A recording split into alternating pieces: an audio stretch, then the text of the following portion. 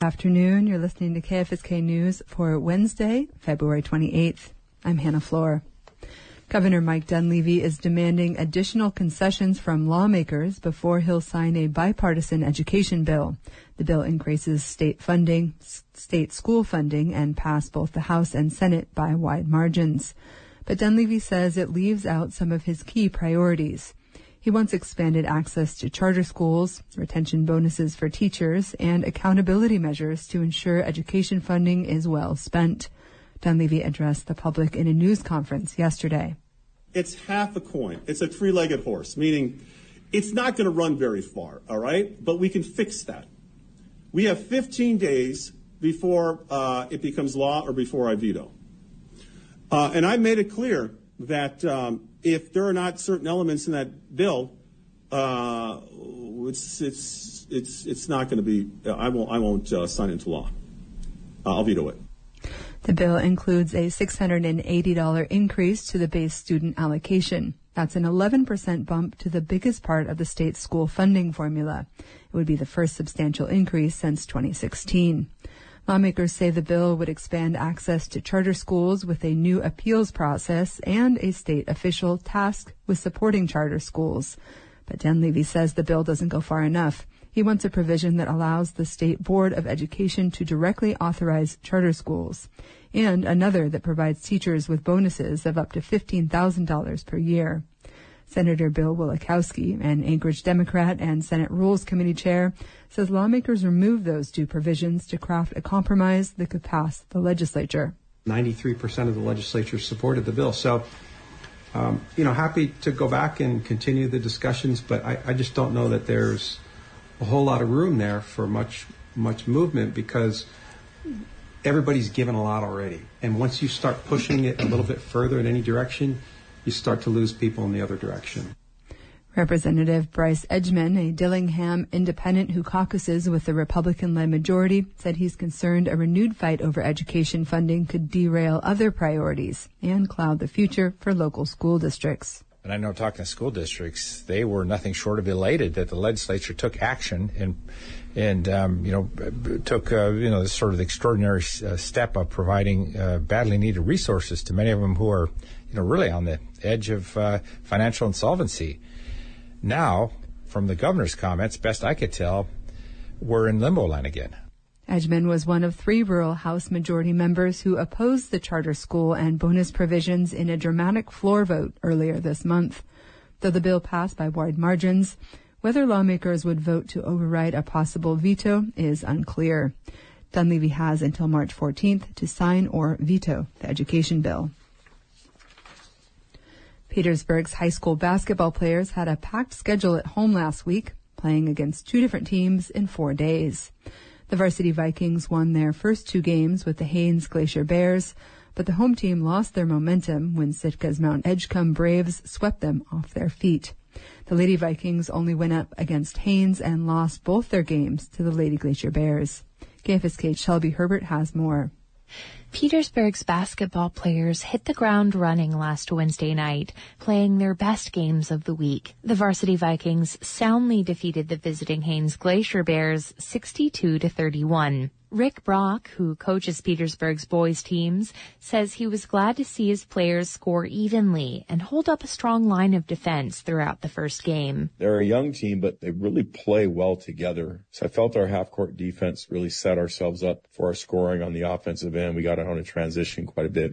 We also got production from a lot of different players, and that's one of the important things for us.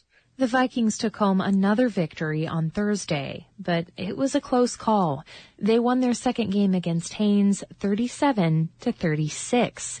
Brock says it was hard for his players to bounce back after their big win the previous night. So it's hard to win 2 games, especially if you win by a big margin. I found the first night to come bounce back that second game. And Haines was very aggressive. They didn't allow us to get out in transition. Their half-court defense was better. And we just struggled to put the ball in the basket. We made a couple of turnovers, but we were able to hold our end and come out with a small victory. But by Friday, Brock says his players had just about run out of steam. The Mount Edgecombe Braves, visiting from Sitka, won the third game 83-57. And then Sitka won again on Saturday, 70-49. Nevertheless, Brock is satisfied with how his players held up against the Braves, who are undefeated this season. They jumped on us and we never recovered, but I still was happy with the way that we played. The guys seemed pleased with at least their competitive level and that they were positive with each other and positive with themselves. Like their counterparts, the Lady Vikings' first game was also their strongest of the week, even though they ended up 3 points behind the Lady Glacier Bears.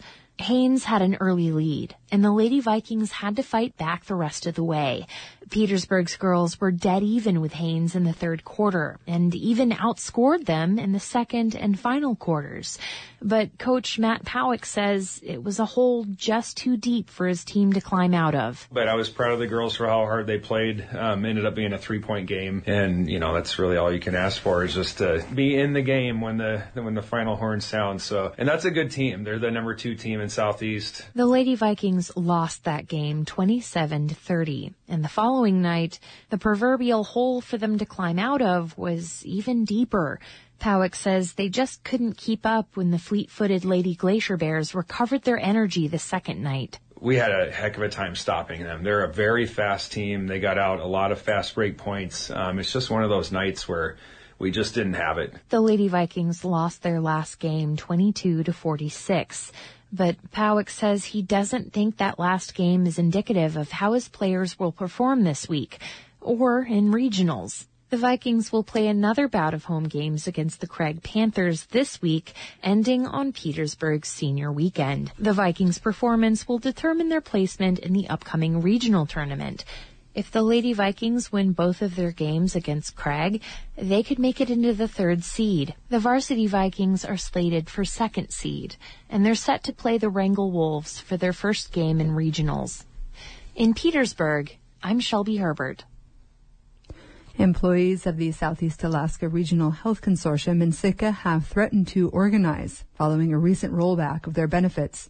Over 150 staff members, including doctors, nurses, and technicians, signed a letter on February 15th protesting unilateral changes to SEARHC's paid leave policy. The conflict is flaring just days after the organization, which serves communities around Southeast Alaska, announced it was increasing base pay for employees earning less than $25 an hour. Meredith Reddick reports from Sitka. The February 15 letter addressed to SEARHC administration was prompted by changes the healthcare nonprofit made to its leave policy that resulted in reduced paid time off for most employees. In an email to staff, SEARHC said the new system would, quote, allow us to better support new hires, ensuring equitable PTO distribution across our team. Although the changes varied based on role and years with the organization, some employees lost about a third of their total paid time off. Primary care physician Bob Hunter, who signed the letter, has worked as a doctor in Sitka since 1980. Under the new policy, he lost more than 3 weeks of annual leave. My initial concern was that I found out one day that I was having 3 weeks of my personal leave cut for each year. My other concern, though, is about younger employees, new hires, and other workers at SEARHC and the effect that PTO changes were having on them. One technician who also signed the letter and asked to remain anonymous has worked for SEARHC for more than a decade. He lost more than 2 weeks of leave under the new policy, and he says it's not just about vacation. If we get COVID and you need to take extended sick leave, or the days when you would take time to go subsistence fishing or hunting or anything like that. In their letter to the SEARHC administration, employees called the reduction a breach of trust. The letter also indicated that the group was prepared to unionize if needed, writing, quote, we are prepared to organize and act collectively to ensure our working conditions reflect the respect and integrity we deserve. If the group does decide to unionize, they will be joining a growing trend among healthcare workers. The change in SEARHC's leave policy came at about the same time that the organization publicly announced it was raising its minimum pay. The February 7 public announcement says, quote, as part of our ongoing efforts to enhance the overall compensation structure, SEARHC is proud to announce a new $25 an hour minimum salary for all direct hire employees. It goes on to state that the pay increase is part of a strategic goal to, quote, become the employer of choice. That message may not land with existing staff. SEARHC's top executives draw huge pay. Based on IRS documents, CEO Chuck Clement alone earned $2.4 million in 2022. That's about $1.5 million more than the next highest salaried administrator. Dr. Hunter says he and other letter signers met with SEARHC leadership after sending their letter and that his personal concerns have been addressed, but he's still concerned for other employees. I still have concerns about the effect on people who have been here a couple of years, people that hope to stay and have a long career here, and previously had expectations to have more PTO than they're going to have. The technician, who lost over 2 weeks of leave, says he sees the new policy as part of a pattern of decisions from SEARHC that have negatively affected employees. Being able to donate leave to coworkers if they have a crisis where they no longer have the annual leave to cover them, you used to be able to do that for them rather than them needing to use leave without pay. SEARHC used to have a daycare that was primarily used by employees and then also the community itself after that. Hunter says he hopes for better communication with SEARHC moving forward for the sake of employees and patients. I'm hoping for better communication between the employees and the administration, and that we have more input when decisions are made that affect us and affect our patients, which is really what it's all about. In response to a request for comment from KCAW, SEARHC Representative Lindsay Schaefer wrote, quote, to better ensure and support a fair and equitable PTO accrual schedule across all positions, SEARHC recently updated the paid time off policy. This update considers the market dynamics, including the cost of living for Southeast Alaska, as well as insights and feedback from our existing employees. In Sitka, I'm Meredith Reddick. The Alaska Department of Fish and Game is prohibiting fishing for ooligan in the waters around Ketchikan for the 2024 season. The announcement was made last week and includes all of Revilla Island's surrounding waterways and nearby mainland drainages. ADF&G cited large fluctuations in run size over the last couple decades as the reason for the season-long closure, and the situation doesn't seem to be improving. Traditionally strong runs, like the one in the Unic River near Ketchikan, continue to show poor to moderate returns, though managers admit stock status information is limited. In ADF&G's closure announcement, they added that, quote, a conservative approach is necessary for sustaining and rebuilding the health of these stocks, unquote. Ooligan, also known as candlefish, are a small, fatty species of smelt. The oily little fish makes its way into Southeast Alaska's rivers once a year in the spring. They are a prized subsistence resource.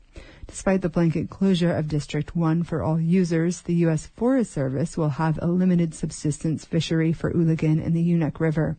Due to Ketchikan's status as an urban area, a designation currently being contested by the Ketchikan Indian community, residents are not considered federally qualified and thus are prohibited from the limited Unic fishery. District 8 further north, which encompasses Wrangell, is open for the 2024 season. For KFSK, I'm Hannah Floor.